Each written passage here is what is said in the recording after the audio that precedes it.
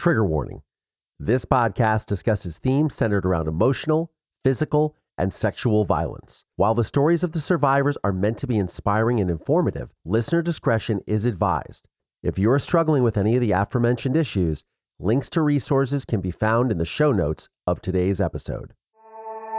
Well, I chose to speak, and it's partly why I wrote the book that I did and I did the podcast that I did, because everybody has had an opportunity to speak about my story, about my family, about my brother, about our case, our trial, our, trauma. And so why should I not have an opportunity to take my voice back and to take control back and to speak on my terms? And the fact that I get accused of exploiting my brother's death or wanting my 15 minutes of fame, and I'm like, you've been consuming my life for almost 30 years.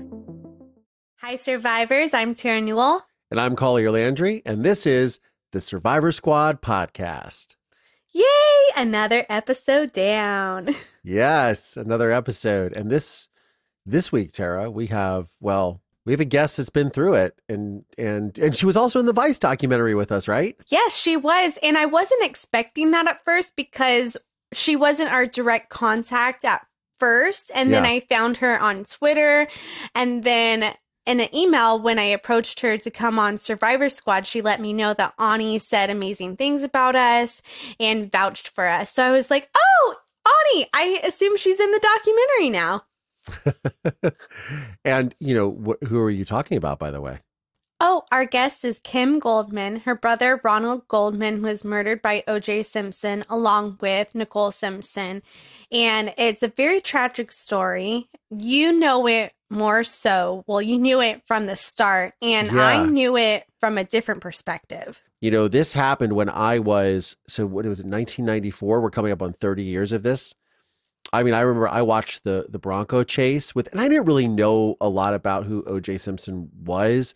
I mean, I knew because my mother used to say, "Do your best, O.J. Simpson," when we would run through the airports, and this would be my birth mother, Noreen, who was murdered. She would say, "Do your O.J. Simpson," we run through the airport, because there was a very famous, I believe it was an American Express commercial in the 80s of O.J. jumping over luggage in the airport to make his flight. So she would allude to this, and he was in like Airplane, I believe, or Naked Gun, I think, not Airplane, but Naked Gun with Leslie Nielsen. And so I knew him as like kind of a celebrity. I didn't know who he was as far as a sports star. I can just remember watching that Bronco chase, and we were glued to the television. I mean, I was in high school. I mean, this is my small town of Mansfield, Ohio, and everyone I knew was talking about this thing.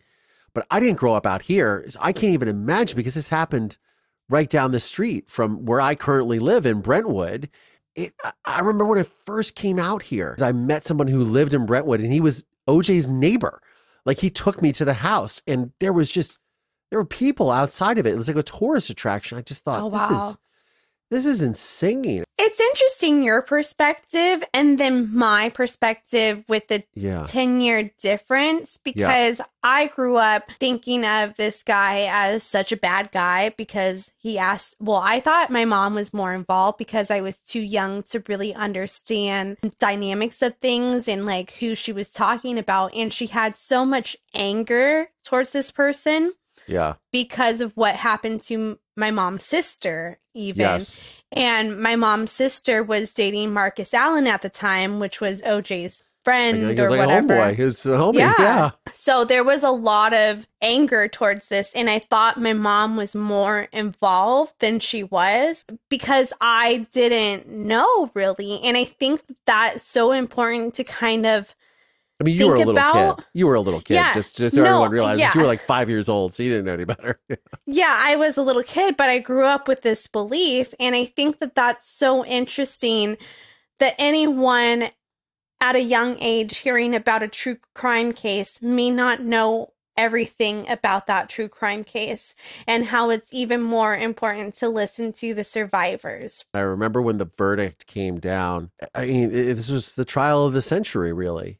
And at least in the United States, I mean, it gripped the entire world. It's just become an iconic piece of American culture. I mean, look, even the Kardashians empires is sort of spawned from this because of Robert Kardashian's role in defending O.J. Simpson. So much of this has just really permeated our culture, and next year we're coming up on the 30th anniversary of all of this, which obviously trudges up a lot of stuff for Kim. Yeah, it just permeated our entire culture.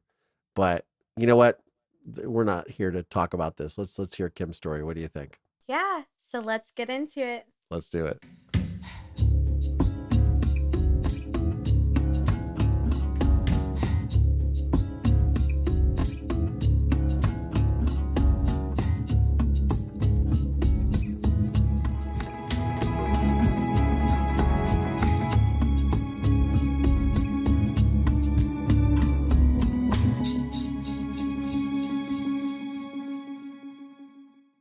How you both have managed to do something positive. I hate that, but positive in light of your trauma. So hats off to both of you for your tenacity. Well, thank you. You too. I love the work that you do with organizations, and that you really your work is with charities, right? My work. So the one that pays my bills. Yes, that one. That one. Well, I ran a nonprofit organization for 16 years that provided mental health to teenagers that were abused and neglected and suicidal and depressed and bullied and dealing with substance abuse, LGBTQ population, et cetera. But we closed during the pandemic, unfortunately. After we were open, we were celebrating our 20th year of being of service. And I am currently on the unemployed list, but it does allow me to do a lot of the volunteer work that I like to do. I sit on the board for the National Center of Victims of Crime, which has been really important to me for a long time. And then, I was able to do my podcast and some other personal things that need attending to after not being able to focus on when you're working to pay your mortgage. So, right. For sure. But yeah, before that was working with people with developmental disabilities. I did work with AIDS research and breast cancer research. And so, yeah, the better part of my adulthood has been in the nonprofit sector for sure. I love that. It shows you have a good heart when you choose that as a career. It does. It also shows that I don't care about my book, my financial status, and all of those things. But no, I was one of those weird kids that wanted to be a therapist from the time I was 6, and so I'm kind of wired to be a do-gooder, and I don't know how to not do that, which I'm totally fine with.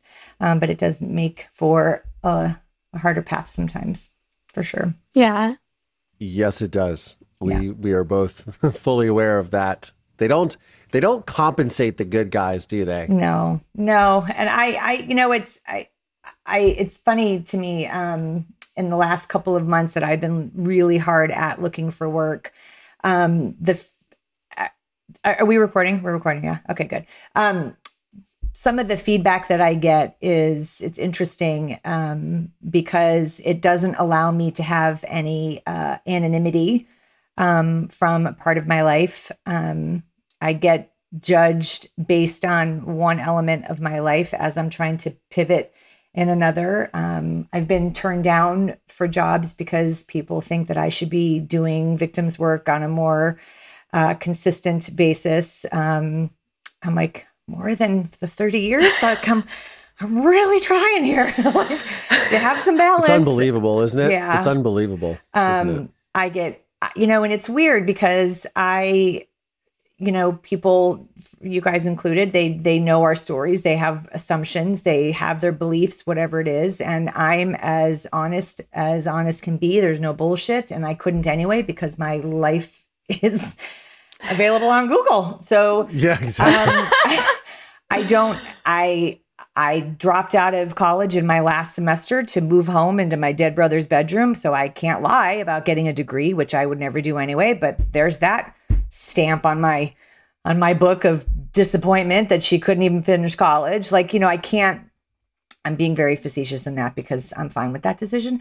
But it's hard in this stage. I can't get away from my life and I don't want to, but it's really hard to blend and merge. And I don't want to spend 24 hours of my day working on victims' issues. Like I need to, and not to say it's not important, but I need to find balance in my life that I can reserve time for when I want to show up in that space and be 100% myself, because it's a lot to give of yourself, as you guys know, working in the victim space.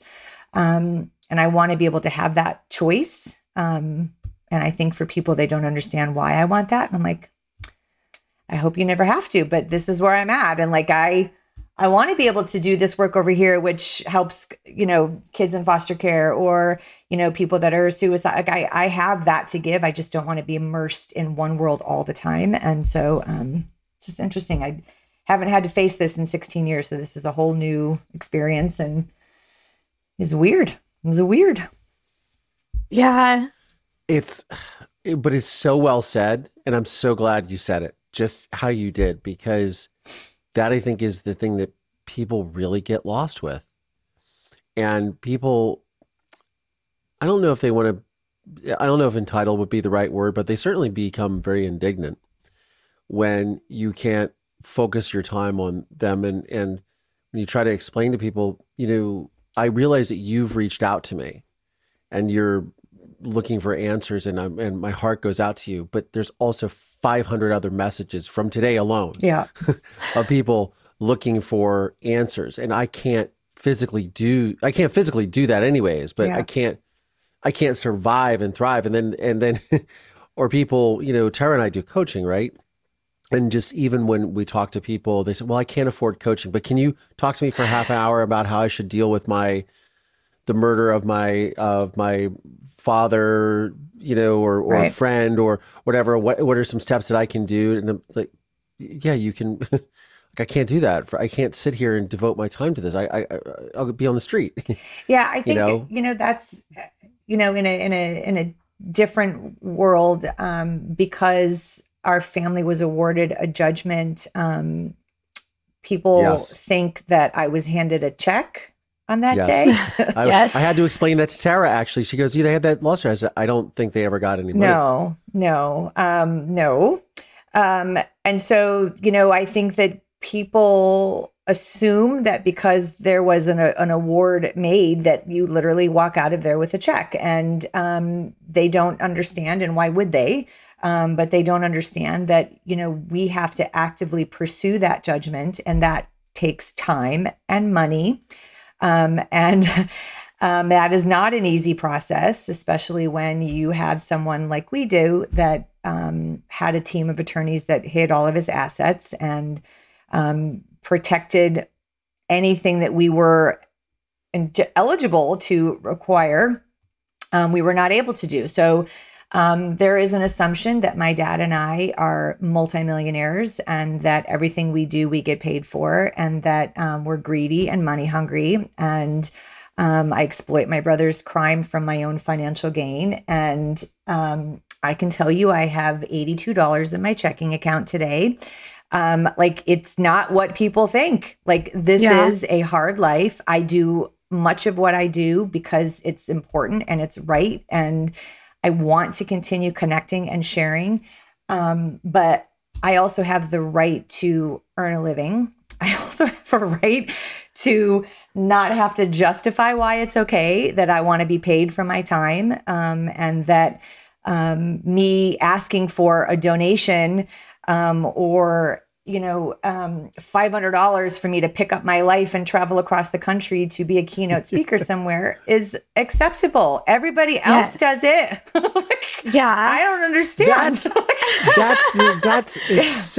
That is such that. Wait, Collier, I want to correct you first, though. I didn't say that exactly to him. I was texting him as I was reading or listening to your book, and I was like, they had a case against him. They won. Oh, they didn't get any of the money. It was like that. It's just fine. to let you know. That's okay. That's all right. The whole point was that it's the public sentiment, right? I mean, when I was in Ohio when this happened. Mm-hmm. You know what I mean? I mean, this was obviously big national news. Right.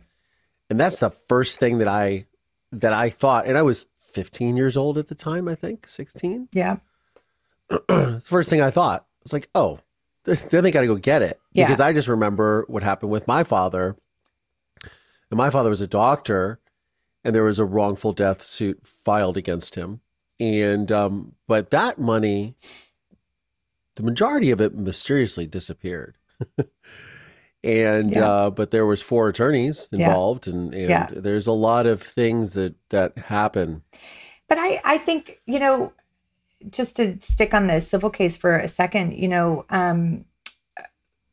the accusations about and the assumptions about our motives for doing that always centered around money. And while I understand it, because that's what civil justice comes down to, is punitive and compensatory damages. That is the only punishment in the civil system, is financial. Like, I didn't write that. I didn't create that, but that was the only path for us to be able to hold him responsible. And as a result of holding him responsible, he was punished, and he was punished with a financial punishment.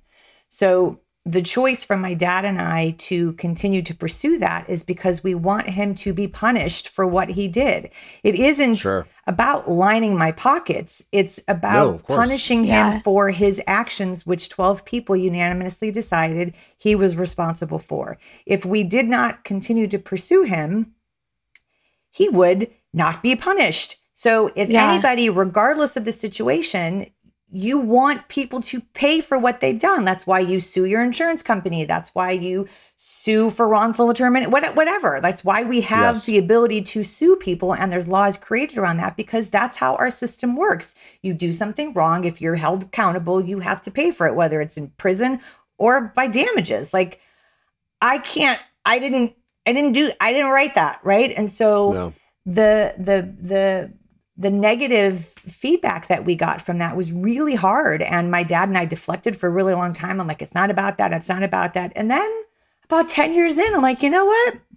Fuck it. It is kind of about that, because this guy's living large, gloating and floating his luxurious life, literally telling us I'm not going to work a goddamn day in my life to pay the Goldmans anything. And so I'm like, you know what? I do want to make that guy pay. I want to take him for every dime he has. And I'm like, and that's okay too. But my gosh, the hate mail that I get for that, I'm like, okay, well, you don't want me to collect on a judgment. You don't want me to speak because I shouldn't be getting money for that. What the fuck do you want me to do? I didn't ask for this life. I'm really just trying to feed my face, feed my kid, and sleep with a roof over my head. Yeah. In the face of everybody having judgment about me. So I'm sorry. Like, I'm doing the very best I can here, you know, like.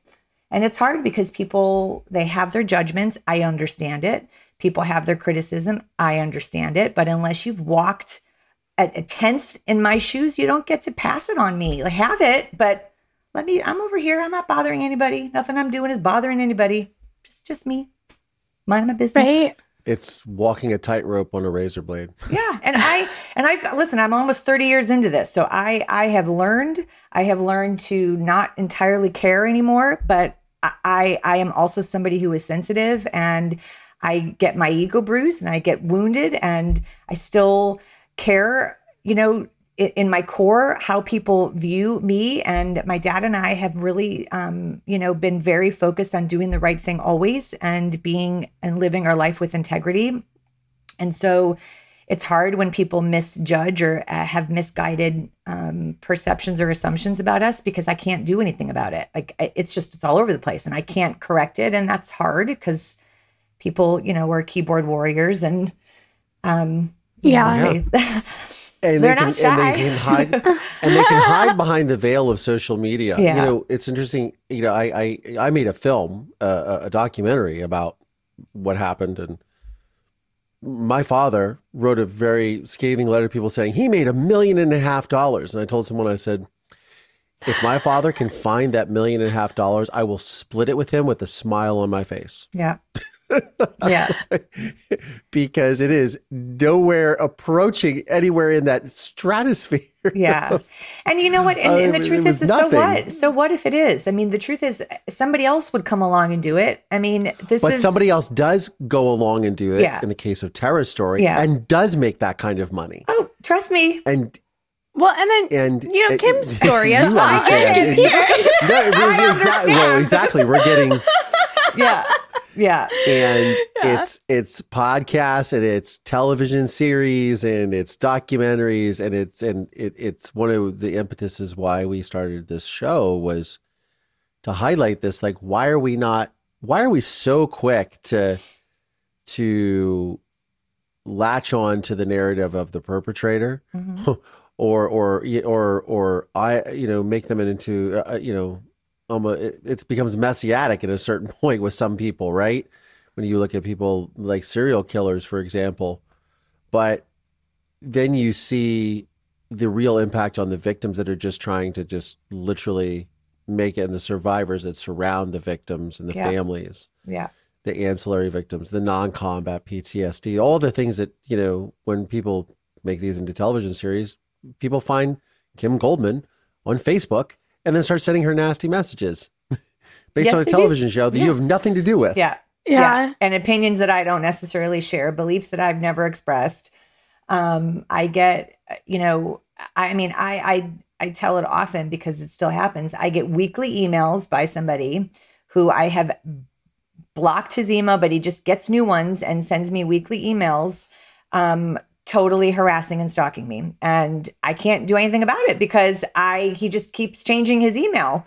So it comes in and I'm like, I don't know the email address. And I'm like, oh, okay, there he is. And then, block. And then a couple weeks later, another one. And so I have one of those too now. Yeah. I can't escape it. I mean, and then I got somebody sending me text messages. I'm like, how did you get my phone number? Like, and that person started, I'm like, wait a minute. Now he's got two people. Like, I can't.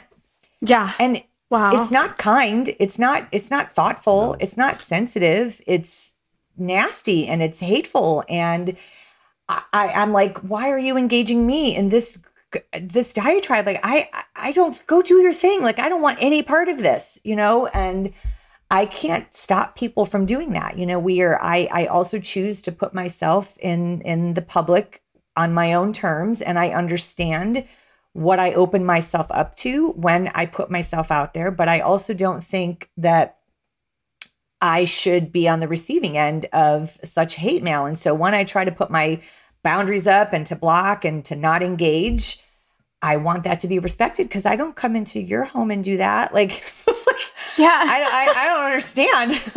So, and I didn't do anything. I literally didn't do anything except you didn't do anything. I didn't do anything. Nothing. Yeah. Nothing. And so, yeah. No, I think it's also crazy too that like, you were thrown into this also in a sense where it became so public. It was a public figure who was the killer in a sense. And so that made this case public. And, I don't know anyone that doesn't know this case, to be honest. Right. And so, like, I think that there is a sense that, like, you chose to speak, but you were thrown into it in a sense because you didn't ask for this to happen to you. Well, I chose to speak, and it's partly why I wrote the book that I did and I did the podcast that I did, because everybody has had an opportunity to speak about my story, about my family, about my brother, about our case, our trial, our, trauma. And so why should I not have an opportunity to take my voice back and to take control back and to speak on my terms? And the fact that I get accused of exploiting my brother's death or wanting my 15 minutes of fame. And I'm like, you've been consuming my life for almost 30 years. And I'm the one that you're coming after for wanting to speak about my own existence that you have judgment on, then you're contacting me about to pass judgment on. Like, do you understand the irony of that? Like, wait a minute, you consume it and turn it on and off without blinking an eye. I am inundated with shit all day long. I I don't get to turn it on and off. Like, give me a break. It's interesting when these people they'll say, you're obsessed with this. And then they'll write you an email that's 40 paragraphs of all these things that they've watched about your story or your interviews. And you're like, and I'm sorry, I'm obsessed with telling my story to someone that's my story that you didn't live through. Right. And you've consumed, from my new email pen pal friend, who keeps changing their email address. They just broke down a series of videos to me and I'm thinking, and they're over the course of several days. I'm like, you've been stewing on this for days and days. Yeah. And I'm like, when people do that to me, I'm like, are you looking for dialogue? Like, I'm not sure what's supposed to happen here. Like, I don't really know what we're supposed to do when you're trying to convince me that I have it all wrong, or that I'm doing it wrong, or that I have a black heart, or I live my life with hate and all the stuff, that people want to say about me. And I'm sit there and I'm like, this is kind of goes back to what I said before, is that I make choices about where I put myself and when I put myself. And this is a struggle with, and part of the reason why I wrote Media Circus and did my podcast Media Circus was because I want the people whose story that others are consuming to have an opportunity to own it and tell you what they want you to know, not what the media thinks you deserve to hear. And so half the time we do get half truths. We do get misinterpreted beliefs and opinions. And I don't know why we shun the victims and survivors for wanting to speak out and correct the record and be in control of their story, because we're the only ones that get chastised for that choice, not the attorneys, not the law enforcement officials, not the police, not the DA, not the perpetrator, but it's the victims' families that really come on the harsher side of wanting to speak up, which is ass backwards to me. And 100%. And the space of true crime, the podcast space, I think hopefully is trying to shift that. But victim stories are still on the back burner way farther than they need to be. And, I think it's hard for people because they don't want to hear our pain, and I'm like, but so many of us are not sitting in the fetal position on the floor. A lot of us are out there doing some great work, and we're on the healthy plight towards healing. Like, and yes, that comes with tears, that comes with anger, that comes with hostility. It comes with appropriate amounts of disdain for certain people that have inflicted pain. Like, that's all part of the human experience around grief and trauma. Why are we not having that conversation? I'm confused by that. So I guess I'm in a mood today. So you're in a mood. No, I love it. This is great. I agree with everything you're saying. But these are the real conversations that people just don't, and something, it's interesting what you just touched upon, which is they don't want to hear the story, and maybe it hits close to home. That's exactly it. Because for somebody to look at a true crime case and go, let's just use Charlie Manson, for example, that's just such a crazy level of evil, or Jeffrey Dahmer. It's unfathomable to people. Yeah. It is not unfathomable to someone to have their sibling murdered in cold blood. Yeah. That hits really close to home. And I think the way that they detach is by saying, oh, they're different. They're a bad person. So, and it's a protection mechanism, right? Yeah. In narcissism, there's the core of why somebody is a narcissist is they're really insecure at the bottom line, and they've been wounded. So then therefore they behave this way. It's a very similar sort of, and I'm not a psychologist or an expert in any sort of sense of the word, but I feel that it has a lot in common with that, because it's a self-protection mechanism for them to be able to detach from something that could be very you're very, very astute in that idea. I also think that we are in an age that we are inundated with information, and we are, like with the 24-hour news cycle now and social media being what it was. I mean, when my brother was killed, it was not like this. Court TV and CNN, like they barely were on the scene. The internet, was pre AOL days. I mean, this is like, there was nothing. So now with the access that people have, and with so much information and the opportunity for everybody to become a web sleuth, it's out of control, and it's out of control. And so I think that in some ways, for me, with our case, in some ways it could be positive because people have the opportunity to read what they want and come up with their own conclusions, and the world is their oyster to believe what they want to believe. And the fact that it was on TV at that time and people could decide for themselves. But we are so desensitized as a society that I think we don't even know how to extend compassion and sympathy to each other, because all day long, rape, murder, kidnapping, assault, sexual assault, violence, guns, not like all day long, like traffic, people, road rage. Like it's just constant barrage of crap that I think we don't even know how to consume things from a place of like sorrow and compassion, because it's just why? Like we don't have enough. Like our compassion tanks are empty, So part of me can be understanding in that regard, but my compassion tank, also is on low. So I don't always have the ability to be okay with someone extending that to me, because I'm like, wait a minute, what happened? I just was moseying about my day, and I don't understand. And so I don't know what the resolve is, other than to keep having conversations so that we can educate people how to consume. That's kind of been the plight of my podcast series, was just to educate people. I can't stop you from being obsessed. But I can try to educate you on how it feels to be on the receiving end of that obsession, to be on the receiving end of having your life be consumed outside of your control. And the reminder that we see all of the tweets and the follows and the likes and the shares and the comments. I see it all.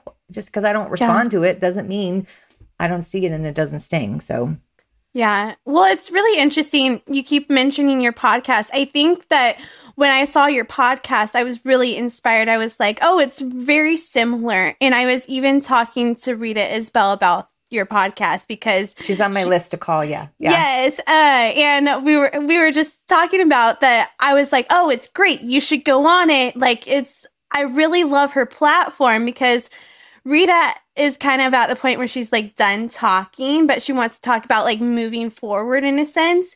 And I was like, yeah, Kim's podcast is amazing. I think it would align with what you're doing right now. So, I think what you're doing is incredible. And I think it's great to talk to other survivors, talk to other people, have these conversations, and then put them out there, because people then learn from them, and then they grow. And the people with empathy will be like, oh, okay, I get it. The narcissists, unfortunately, will never get it. Right. And I guess for me, this has been a life journey. My brother died when I was 22, and, I've had to learn how to function and make room for grief. And, every day I learn something a little bit different, and I have a son now. And so I have to adjust for him and my partner. And, I have to adjust for him and just for my own sanity. And I just, it's a hard journey, and it's a hard road. But I'm grateful for the opportunity to be able to speak to it, because it's an isolating place often, even though there's a lot of us in this group. It's really isolating, and it's just hard to be in that space sometimes and not feel the support of others. So, yeah. And I want to give people a little bit of context about your story if they don't know. Would you mind sharing a little bit about your brother and anything you want to share? Sure. About my brother? No, that's okay. Yeah, who was Ron? Like who was Ron? Yeah. I don't want to chalk this up to saying something that's trite. I have spent a long time giving and sharing stories about my childhood with my brother. We were latchkey kids. My dad was a single dad. It was just the three of us growing up. No, not real strong connections with anybody else in our family, blood family. And so I was raised by two really cool men. And whether or not that was wonderful for me as a young woman, I don't know, because I never learned how to wear skirts until, college. I didn't know, how to find a bra without my dad's help. I never wore makeup. Like there was lots of things, which in hindsight were great because I learned to rely on my inside and my core. I learned the value of family and commitment and loyalty. My brother was my very, very best friend. He took very good care of me. I tell the joke often that my brother allowed me to follow him around everywhere until I, got infected mosquito bites. My brother used to rub a wall and ask me if I was jealous of the wall because the wall had bigger boobs than I did. And so when that's awesome sibling stuff. But when I started to develop a little bit, my brother didn't want me around his friends anymore, right? But I was always, his first and foremost priority, and that didn't change. And so what I want people usually to remember about my brother is exactly who he showed up as in the last couple minutes of his life. There's no other way for me to embody who he was other than to tell you that my brother staying to protect his friend, putting up a valiant fight to save his own life and Nicole's, that's who he was. He was cocky and arrogant and was insecure and, unsure of what he wanted to do for his life. But what never shifted from his core being is his capacity to love and to care and to be a protector. And that's who he was. So any silly stories, those are sweet for me. But that's who he was, it shows up. Many of us would have run. I mean, Tara, you protected yourself and you protected and wanted to, protect your mom and her absence. And a lot of us have that resilience in us. But that's who my brother was. And I'm proud that I was able to share him. I hate it, but I'm proud that people get to know him. I'm proud that people get to know my dad, the sweetest, kindest, softest, goofiest man I know. I got really lucky with those two. So, and apparently your dad's known for his mustache. Yeah. So I have no idea the age range of either of you. And it doesn't matter, but a lot of people refer to my dad, look similar as Raleigh Fingers. I remember the mustache. Yeah, the mustache. I remember. I was impressed by the mustache. Yeah, I was like, he wears a mustache well. Yeah, Mr. Goldman. And my dad, he still has it. It's a little shorter now. It's not as long because as he gets older, you lose your hair. But my dad's only not had a mustache once in his life. That was when he was battling cancer, when I was a very, very little girl. I only have a memory of being scared of him because his face was not the one I remembered. And it startled me. And he's never not had a mustache. For me, him having his mustache just means he's cancer free. So, but yeah, he's an awesome dude. I love that. Does he live out here in LA as well? Or no, is he back my dad's in in Arizona. He and his wife moved to Arizona. My gosh, a really long time ago, in the late 90s, I think. No, late 80s. I don't even know what year this is. Oh, so he's been there forever. They moved after the civil case ended. Shortly after the civil case ended. So I don't even know when that was. Yeah, can't remember. That ended before the trial, correct? No, the civil case was after the criminal case. So it was after. Okay, yeah, got it. So the civil case, I want to say is 2003. No, that was my son's birth. Shit, I can't remember. It's so weird. I'm too old to remember all the dates, but yeah. No worries. No worries. Yeah. Okay. Wow. Yeah. Well, I'm really sorry, what happened. But I'm really happy that you're here to talk and share and spread awareness and talk about something that's so hard. Well, I appreciate that. I mean, I don't always know what the message is or what people need to hear, but I think, just having open dialogue and honest dialogue about what this experience is like. And, you guys, I would imagine, understand that from the people that you talk to, and what seems to be the prevailing message is one of usually hope and understanding. Yeah. Yeah. So. Yeah, no, and to be honest, this interview is a little different because normally we have like someone share the story, but like this case is, a lot of people know about it, but it's important to know what you went through and the last moments about your brother, because I think those are the important factors in this conversation, opposed to like going through the entire story in that sense. And you've gone through the story probably enough.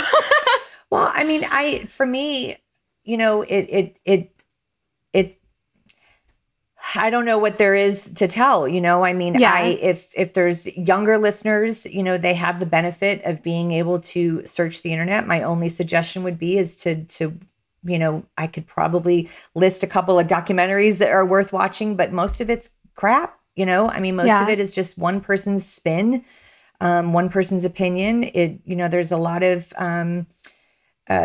creative licensing that goes on in some of the shows that are made. And so I would suggest that you take it with a grain of salt and, consider the source.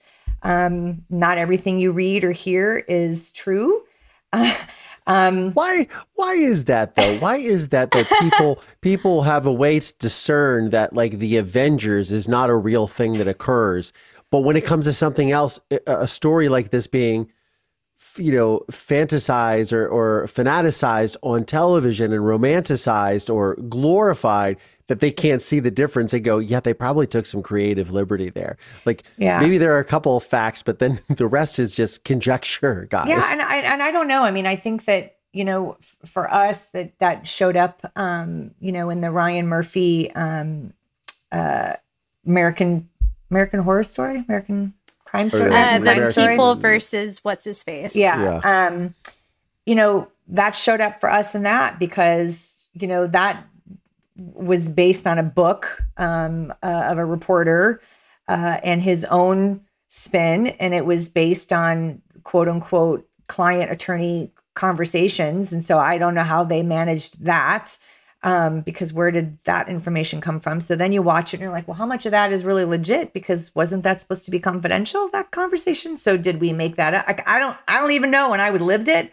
So, the dramatization, I wish people would know that. I mean, it's actually something I'm working on, that I don't want to share just yet, but it is something that I'm working on to try to curb some of that misinformation, to try to maybe allow people to understand where information comes from and disclaimers and certain things like that, because I think it's ridiculous and it's unnecessary. When you have the people that can tell you the actual story, why do you have to then go and make a drama out of it? Or if you do, the people that were directly impacted should be involved in the process so that you do get more of the story. It doesn't have to be any more dramatic than it already is. Like, I don't know why we have to conjure up new drama and new moments and falsehoods to make something that's so painful more dramatic. Like, what's your mission and your goal if that's your intention? I just don't, maybe you shouldn't be doing it then.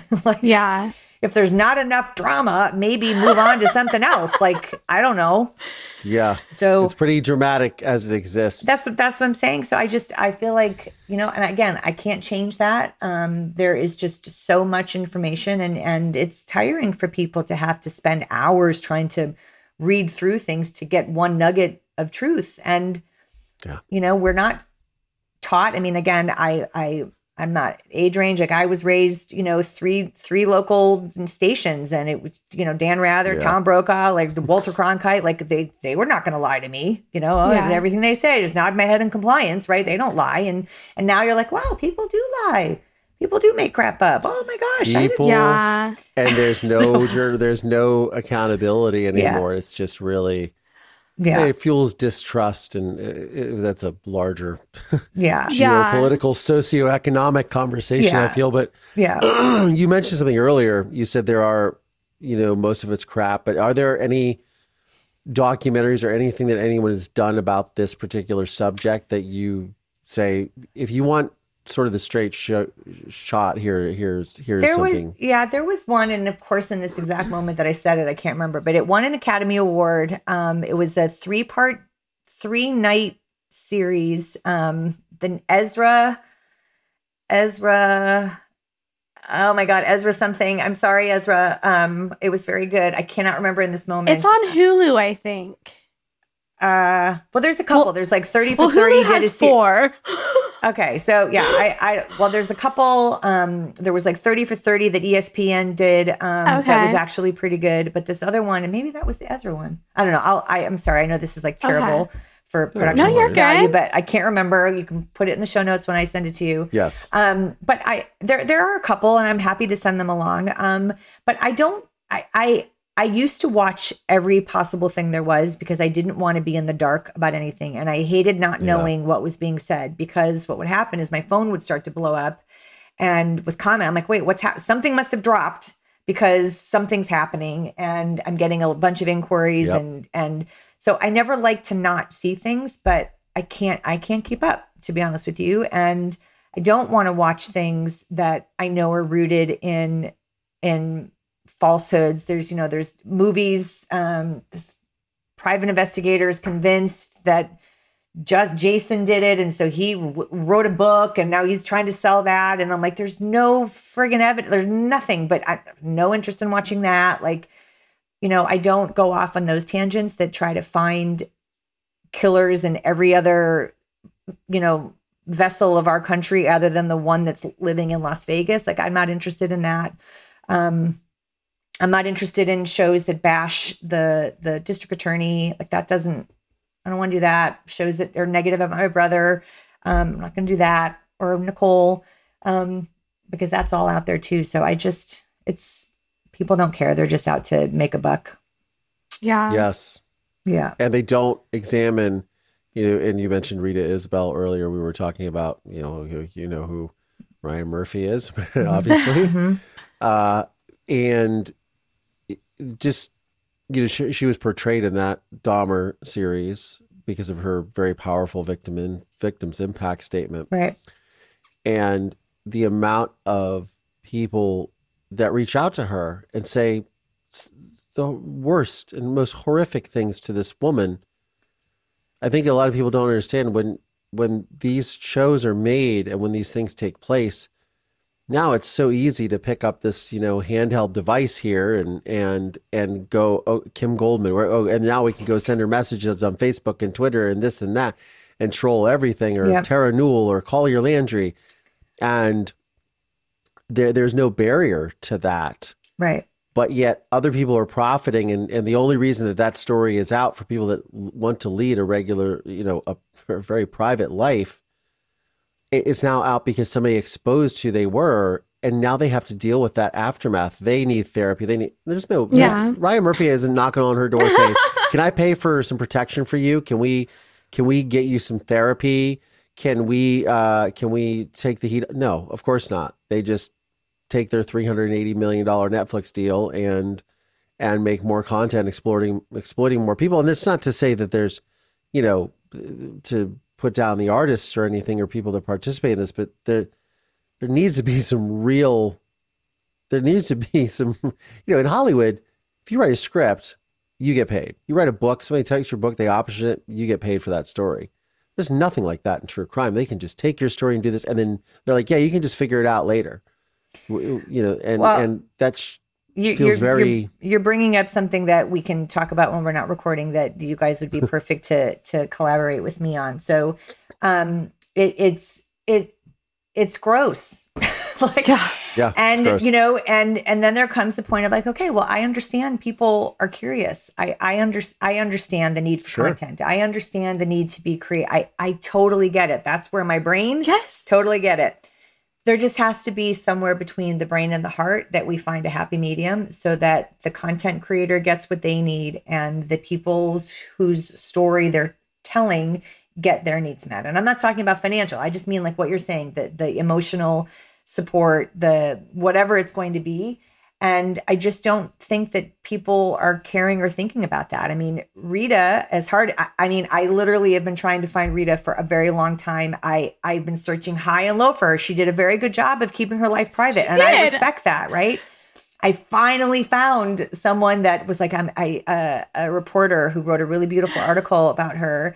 And I sent the reporter and I said, listen, can you please just tell Rita, I have something I want to talk to her about. Here's my information.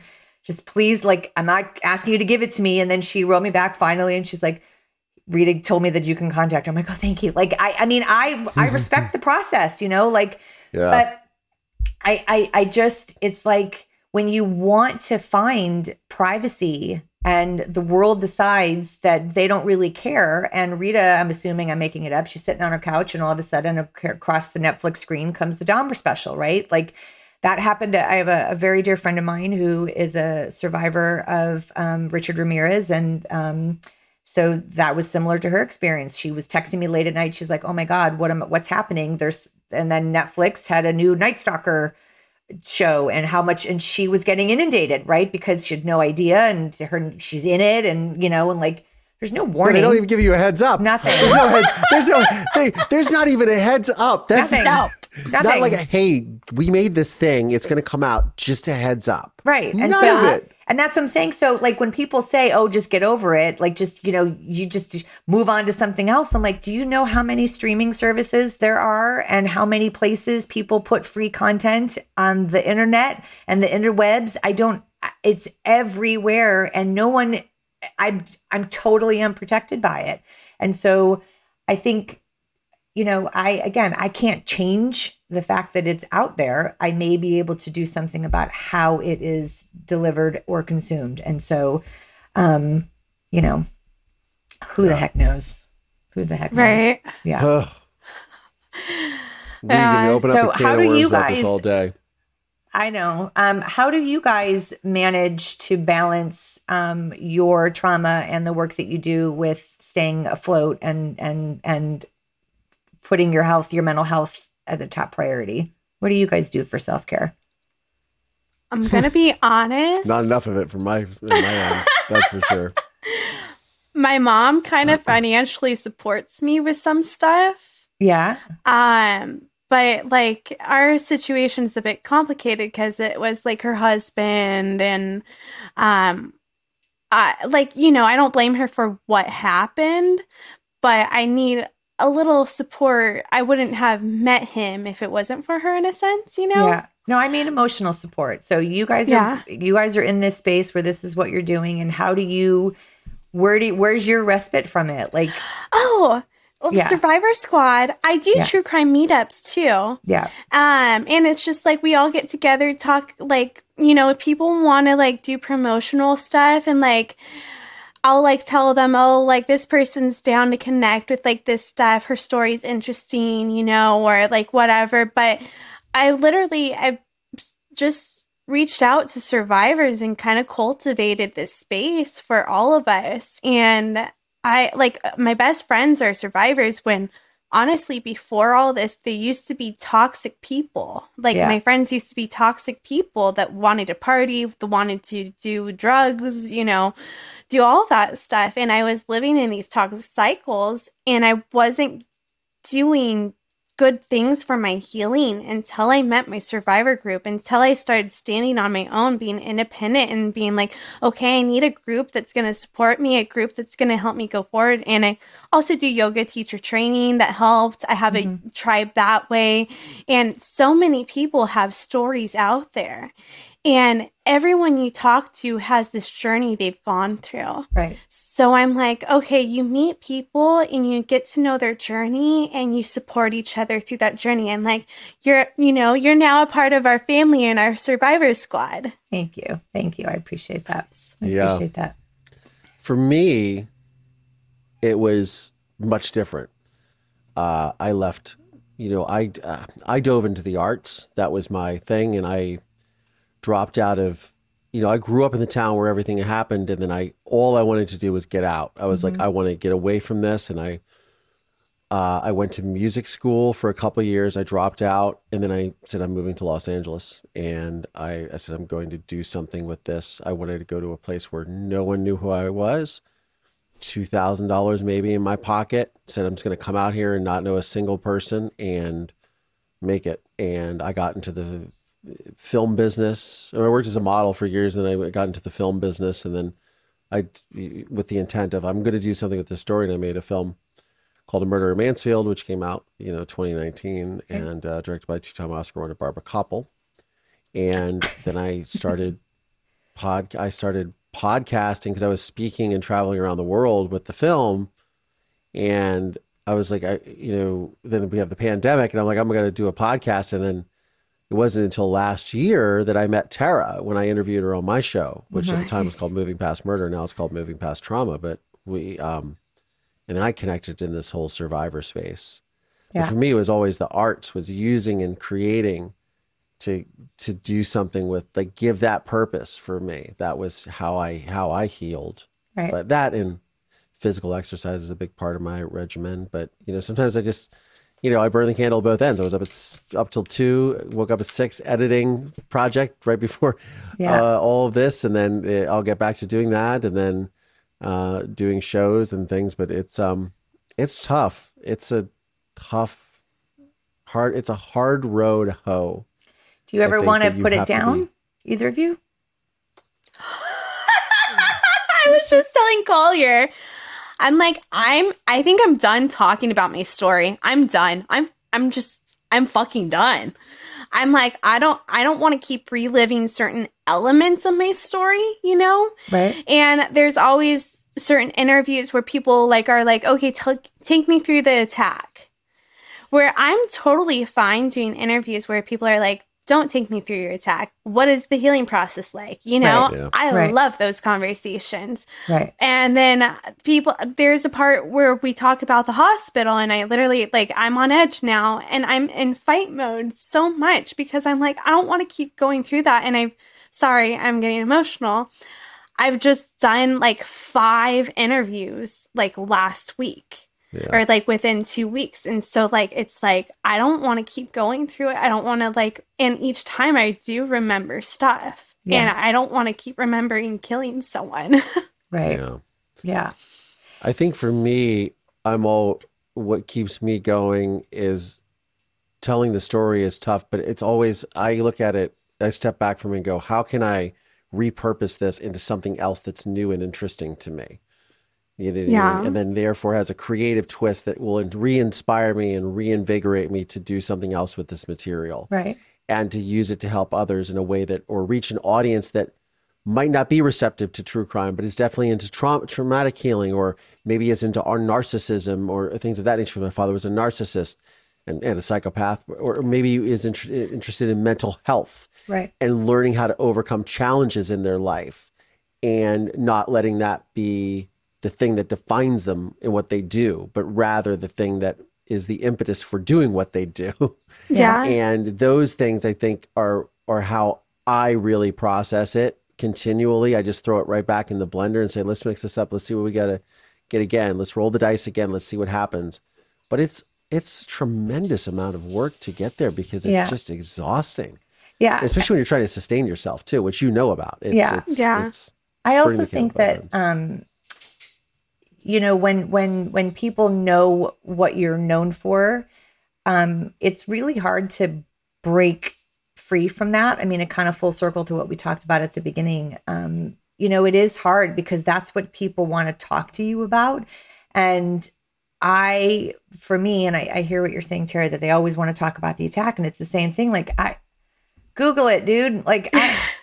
I am worth so much more than a couple of salacious details that you already know, but you want sound bites for. And part of my podcast for Media Circus, there was a struggle, with production, upper echelons of production that really wanted me to rehash every story. And I was like, there's no need. These are high profile stories. So you already know the story. I want a couple of minutes, to get you updated, to get you through the very first day of how you know somebody. And then here you are today. Right. And that was a hard concept because everybody is used to living in that salacious, exploitive space, that it's really hard to do the work that you're doing and that I'm trying to do, which is the moving forward part. Yeah. I'm moving through it, right? Like every day it's an active choice to move through it. And I want to talk about what that process looks like, because that's what most of us that are out here living this are actually doing. We're not living in a space all day long of just reliving all day long. Like that's how the TV presents us. And so if we're not willing to have conversations about what happens in the aftermath and what happens and whether or not you are still living in your trauma, that's totally acceptable. And it could be 3 years, 10 years, 20 years, 30 years that I'm still having traumatic moments because, hey, guess what? That's how this works. Like it's messy and it's ugly and it's uncomfortable.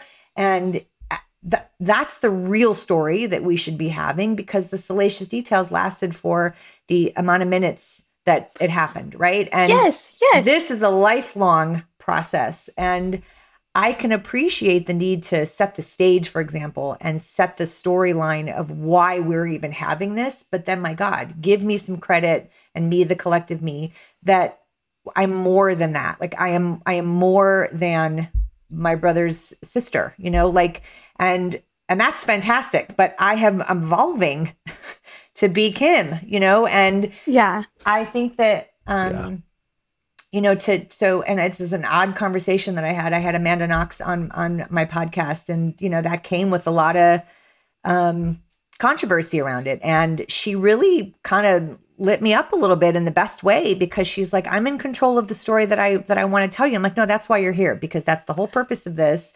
Is I want you to tell me what you want me to. Let's have your conversation. I don't have questions. Like, I want to have the conversation that you want us to have, because you are not able to do that. So that's where I'm at, Tara. That's where it sounds like you're at. And you don't owe anybody your time to tell the story that they want to be told. So get up and walk away, turn the camera off, be done, own your stuff, like that's where I'm at. And people, I appreciate on your questionnaire you asked, is there anything I don't want to talk about? I'm open to everything until I'm not. And I'm happy to tell you, no, thank you. I'm not going to go about that. Yeah. And, when I had guests on my show, I did the same thing. Like, I'm going to ask things. If anything, I breach a topic that you're like, I don't want to talk about that. I want you to tell me why you don't want to talk about it, because I want people to understand why you are protecting that part of your story and part of your life, and why someone doesn't have the right to have all of your information. To know that. They don't. So, and that's what happens. So if we don't tell something, then that's where the rumors start, right? That's where the perception gets shifted. And so owning the why I don't want to discuss something is really powerful. And that was awesome for me to have that opportunity with people that I was speaking to, because I knew going in that there may not have been something. And I said, well, I'm going to ask you anyway, because I want you to tell me what you just said, which is blah, blah, blah, blah, blah, and because I think that's really important for them to own their voice and to take back the control of their story, whether it's in trauma or any situation that you find yourself in. But yeah, I mean, God, Amanda's a polarizing figure, isn't she? We had her on the show, and then when we mentioned it, people are like, she didn't. I'm like, are you? You talk about people that have absolutely no clue. Like I find her people that come after her are some of the worst. Yeah, honestly. Yeah, she really, she intimidated me in the best possible way, and it's what I wanted. Like I was really glad to have a conversation that was really about the exact thing that I wanted to have a conversation about, and it didn't get caught up in all the stuff. And she was, just she knew exactly how she wanted, and she kept telling me, she's like, I'm in charge of this. And I said, hell yeah, girl, go. Like that's the whole purpose, is that I wanted you to be in charge, and she wrote that great piece for the Atlantic. Mm-hmm. Like, everyone knows who Amanda Knox is. Everyone who wants to tell me who Amanda Knox is. Right. I'm just, I just heard, I mean, I heard like there, I follow her on Twitter, and then I'll see people that respond to her. And I'm just like, who are you? Are you a person? Yeah. But like, you can leave the room. How do you say this? How do you say this to someone sitting behind your computer? But I think I think to get back to, Amanda's she's had to really strap her, boots on and go head first. And she too chooses when she wants to do things and when she doesn't, because what's the value? And she and I talked about, like, if there's no value to her to participate, she doesn't do it. She's like, I don't need to help your ratings. I don't need to help sell your show. If it doesn't give me value, I'm not coming. And that's where I'm at this point. Like, I had someone reach out to me for a podcast, And it doesn't matter what the name is, and I can repeat it. But the email was, we're reaching out to see if you want to be a guest because you have interest in the O.J. Simpson trial and the mystery around it. So I was like, oh my God. Like, all right, let me see, crack my knuckles. How am I going to handle this? And I wrote back and I said, I'm going to politely decline. I said, but I would just like you to be a little bit more mindful when you were trying to solicit guests for your future shows. Writing to the victim sister of the story that you're wanting to talk about and telling me that I have interest in it and the mystery around it might be a little off-putting. And so I would suggest that maybe you rephrase that. And I gave him like a sentence of how you could say it that wouldn't be as insulting as the way that it was sent to me. And he wrote back and he said, oh my gosh, I'm so sorry. I had no idea who you were when I sent the email. I'm like, So then maybe you should do some research before. Let's just start this all over again. Podcast interviewing 101. I mean, it really was kind of endearing because I'm like, okay, maybe this is a young kid. I don't know, but dude, and I was like, I gotta own it here, and I'm not an asshole about it, but I was like, I don't need to do this. This is definitely not my people. There's nothing to gain here except maybe to educate this person on a little bit of kindness and sensitivity. But I'm at this stage now where my time is really valuable, and I'm not talking about financial, but my emotional time is really valuable. Yes. And if there's no benefit and it doesn't serve me, I don't want to participate. I get emails now. It's, the 30-year coming up on the 30 year, and boy, are the emails coming in about all the specials that they're having. I'm like, why? What are we doing? What are we doing? Oh, it's 5-year, 10-year, 15-year, 20-year, 25, 30-year. I didn't even research that in a sense. I was just like, I heard you were a good person. You're amazing. Then I went and did I went and researched you a little bit, then contacted you. Then I went and I listened to your book. I bought I need to buy the Media Circus one now to support you as well. And everybody else should too. There will be a link in the show notes to today's episode. But that's how you support survivors. And I also wanted to get your tone of things because in the book, you don't refer to this person by their name. You refer to them what they are, a killer, Right. And so it's important to even get that dialogue in a sense because I don't want to say anything that would be triggering to you right off the bat. And I appreciate that. I mean, I did the same with both of you. I had a general knowledge, but at some point, I want to know you from what you are sharing and what you want me to know, right? And that's all that I don't need anybody. And I appreciate the time that you spend doing that.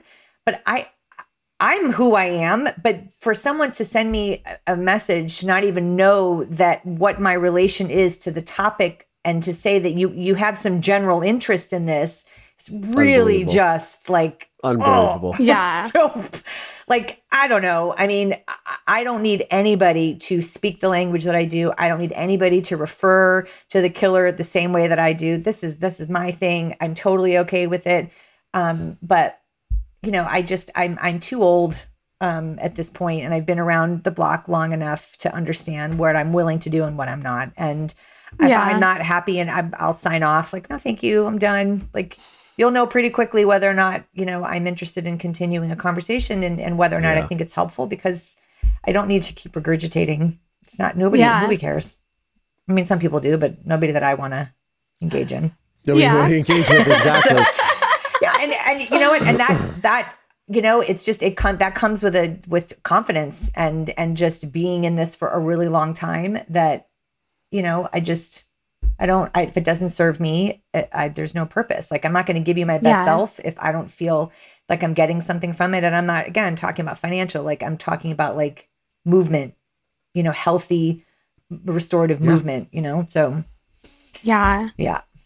Anyway. Stuff that we should all take note on. Yeah. Yeah. There you go. Self-care. Wow. Uh-huh. Yeah. Wow. I feel like we could get into this for hours, to be honest. But I feel like we might need to wrap up this episode because we're getting on to the hour mark. But what is one last thing you want people to know about your story and know about you, or just know about anything? I want people to take away that we are resilient. I have my tattoo as resilient. That we are resilient people. We still can find joy and humor and laughter and love and kindness and warmth in the world, despite having a part of our life that is dark and ugly and horrific. That there is beauty in grief, there is beauty in loss, and if you're open to hearing it, I think people could really learn a lot how to be a more compassionate human in the world when you find yourself in contact with people that are struggling. And yes, yeah, that's absolutely. All. That's I love that. Yeah. Well, where can we find your podcast, your book, you on social media? Yeah, social media. As long as I don't know how long I'm going to be on Twitter for, because it's a crazy place over there for a while. But all my social media is Kim E. Goldman. My website is kimberlygoldman.com. And on those places, my podcasts are available on all platforms. So I don't know, wherever you listen to podcasts. I'm not very good at promoting, but Media Circus is fantastic. The book is really great. And the podcast is an extension of the book, which is taking people behind the scenes of high profile cases and really letting you into the stories of people that are the most impacted and letting them tell you stories that they want you to know. So I'm really proud of it. I love that. Yeah. It's wonderful. Well, I always say to Tara, we're all a part of a squad that no one really wants to be a part of, but we're all a part of the Survivor Squad. So Kim Goldman, thank you so much for joining the program. Thank you both. You know, I can remember her father in the trial because he had that big bushy mustache. And that was like one of the most iconic things, right? I got to be honest with you.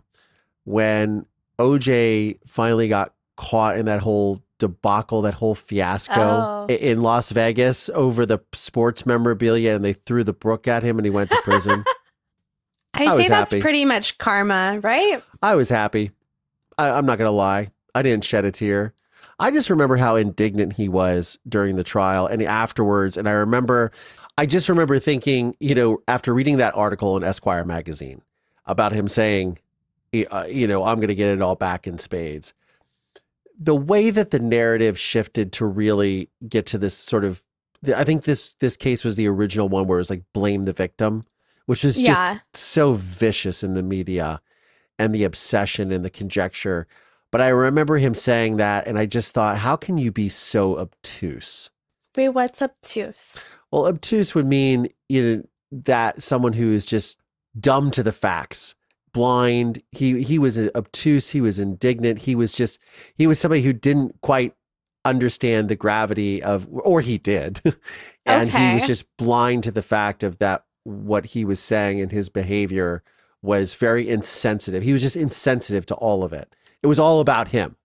It was all about his emotions and what he went through, not what could have happened to his former wife, this innocent person, you know, Ronald Goldman. It just was really. Yeah, I agree. I like that word for him.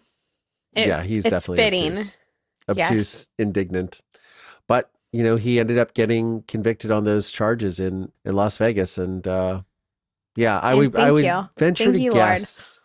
I would venture to guess that O.J. Simpson has not led the life that he definitely fell from grace, that's for sure. But I'm so glad that Kim could come on and share so people could see the story behind the media frenzy, the way it was sensationalized by the media.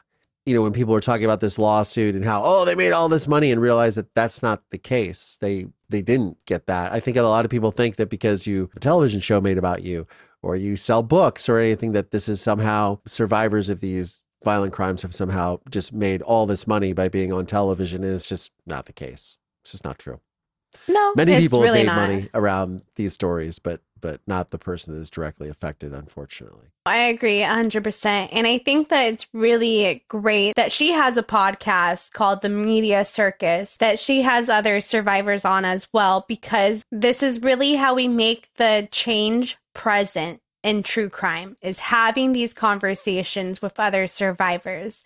And I'm so fortunate to have the conversation with her today because I'm so thankful to learn from her voice. Absolutely. Absolutely. Well, as I always say, we're all part of a squad that no one really wants to be a part of, but we're all a part of the Survivor Squad. Until next time, survivors, I'm Tara Newell. And I'm Collier Landry. And this is the Survivor Squad podcast. We'll see you guys. See ya. Bye.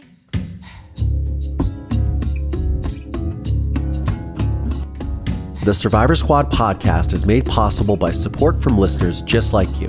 Please subscribe via Apple Podcasts, Spotify, or wherever you get your podcasts from. And please consider supporting this program by visiting our Patreon page at patreon.com/Survivor Squad.